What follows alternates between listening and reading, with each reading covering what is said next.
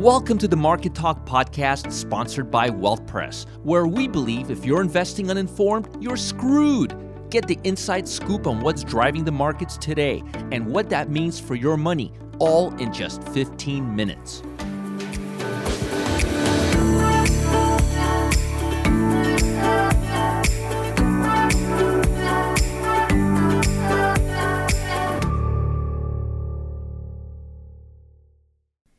Well, hello traders and investors. My name is Roger Scott. I'm the head trader for WealthPress. Today is Monday, July 27th. And yes, I don't know where the summer has gone. I don't know where the year has gone. I was talking to my wife last night before we went to bed, and we're still talking. We were debating when all of this started in February and March, the lockdown, and I'm thinking, where did the last quarter and a half go? I mean, time just flew by like that. But it's Monday. We've got a very, very, very busy week ahead. I'm going to go through the schedule with you. We've got a lot of news this week. This is going to be a very big week for the market. So why not just, as I always say, get into it right now. Let me paraphrase the global market news overnight. Then I'll jump into earnings. Then I'll jump into the economic calendar. I got a lot of stuff to talk about today. All right. So the first thing is global stock markets were mixed over the weekend, and price of gold surged, as I told you it would, to a record on Monday. U.S.-China tension concerns. People are putting their money into precious metals. It's smart. It makes sense. That's usually what happens, especially when you have this COVID-19. You have a stock market that God only knows what it's going to do. It's just the world economy is in an influx right now. Let's just say that. Major indexes in London, Tokyo, and Hong Kong declined, while Frankfurt and Shanghai edged higher. U.S. futures were slightly higher ahead of the open. Folks, in a bearish market or in a bearish market sentiment, remember, we usually open higher, close lower. In a bull market, we usually open lower and close higher. That's the overall sentiment of how things usually go. It's not a rule. It doesn't happen 100% of the time. But you'll notice about 80% of the time that'll happen. In a bear market, or in a bearish market, when the market's coming down, even in the short term, you'll see us opening higher and heading lower. And in a bull market, when in a raging bull market, markets tend to open weaker and tend to move higher. That's just a normal pattern for the market. It doesn't happen all the time. It's not a rule of law. It's just something that I've noticed over the last 26 years. So pay attention to that. And because right now, all the global markets were lower, but U.S. all of a sudden is higher. And we've got a lot of news this week. We're in the middle of earnings, and things are just not looking as pretty as Wall Street would like you to think it does. Now, global markets have regained most of the year's losses, but forecasters, warned the rebound might have been too big and too early. I'm one of them. As virus case numbers in the United States spike, we're in a mess right now. Gold jumped $40.60 to a record of $1,938 per ounce.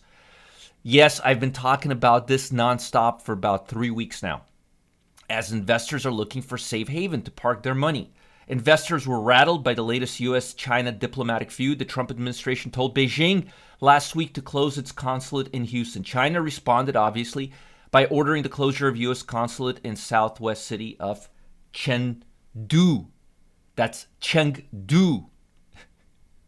Investors are also worried about a rise in U.S. layoffs as spiking COVID-19 infections cause more businesses to shut down. Extra unemployment benefits expire this week. Congress has yet to agree on more economic aid. It'll happen. Once the Democrats and Republicans iron it out, it will happen. Now, I want to show you something. Look at the week ahead. We've got a week ahead. We've got durable goods. We got consumer confidence. Consumer confidence is going to be big. Why? Because it's going to reflect on the GDP report. Because consumers make up consumer spending. Consumer discretionary spending accounts for about 2/3 of the economy. So we've got FOMC meetings. Don't think the Fed's going to take any action. Maybe they'll just tell us again that rates will not go negative. We got international goods. We got personal income, and we got jobless claims. We got consumers. I mean, we've got every possible report that you can imagine, all right? But the biggest report of all is the GDP. And folks, we had prior 5%. We were looking at positive 2.1% before this started. That was the target rate. Prior was negative 5%. We're now looking at negative 35%. That's right, negative 35%. Look at the range, 38.5 to negative 25.5. I think it's, look at this, mauled by the virus, U.S. GDP is expected to fall by 35% in the second quarter. That's just ugly. Consumer spending, which fell at 6.8% pace in the first quarter, seen as falling 33%. This is terrible. I mean, I got to be honest with you. The market's already expecting this to be priced in, and these numbers are just god-awful. I don't see how they could be worse than that, so we may get a rally just based on that. We also have the FOMC meeting, as I mentioned a few seconds ago, and we got personal income and expenses, jobless claims. Let's go to jobless. Remember, the moving average has been around 1.5, 1.4. Now the moving average has moved into 1.36 million new claims for the week. Consensus is right in line. Honestly, anything between 1.3 and 1.5 is going to be okay.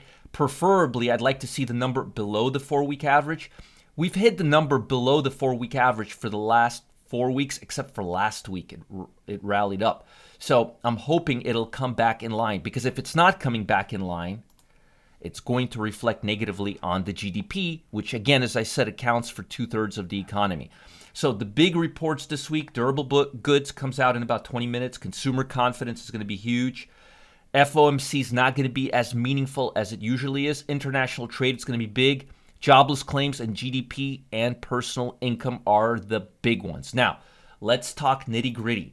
So for the first time this week, materials are not just leading. They are now leading in the average. Remember when I showed you the monthly rank? Materials were leading, consumer discretionary, technology fell off, and I told you it would.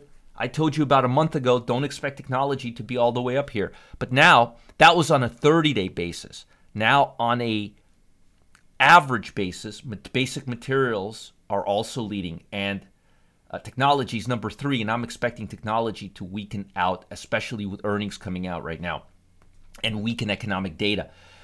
You are still going to see cloud computers, things that are involving the stay-at-home sector. There'll be a premium on those, but that's only accounting for about 25% of the technology companies.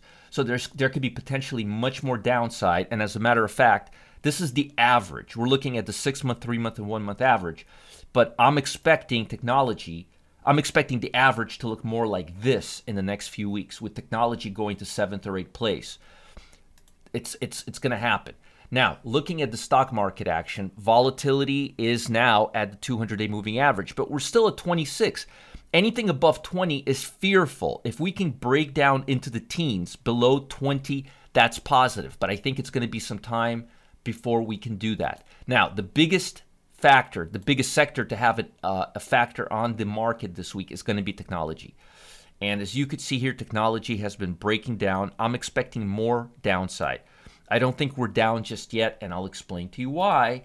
And I know I've said it many, many times before, but I'm going to keep doing it because it's happening. And, you can only do this for so long. You can't hide your head in the sand. You got to face reality. So when we're looking at reality and we look at the NASDAQ indexes, and no, this is nothing new. I've been talking about this nonstop.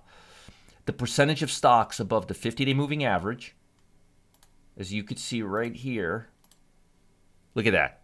We're only at the 74th percentile. We're nowhere near the bottom. We need to come down to at least 50th percentile, all right? And we're only at 74.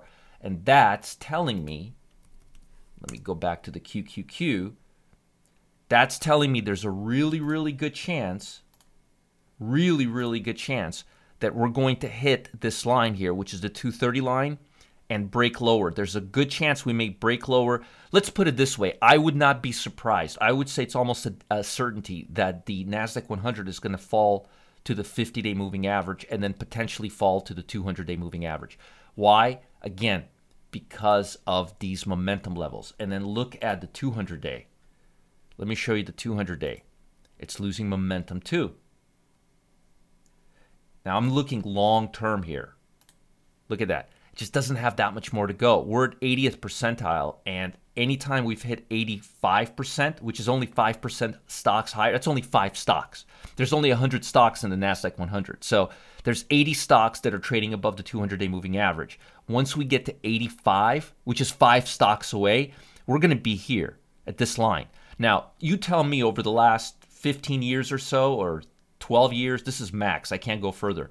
You show me one time that it went to 85th percentile without backing off. So again, the stock market is stretched out.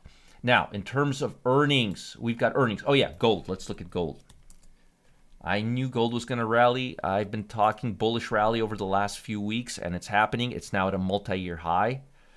This is the max. Let's go 20 years. Folks, congratulations. We are at the highest price of gold in the last 20 years now.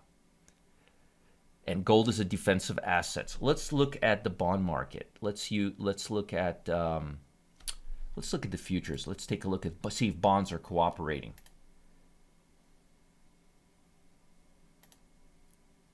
Because money tends to fluctuate between interest rates and gold. And right now, hard to make any heads or tails with these line charts. Yeah, it's breaking out as well. That's the 3-month. Let's look at the continuation nearby contract. Yeah, it's going slightly higher. And look at the volatility. Notice it's lower.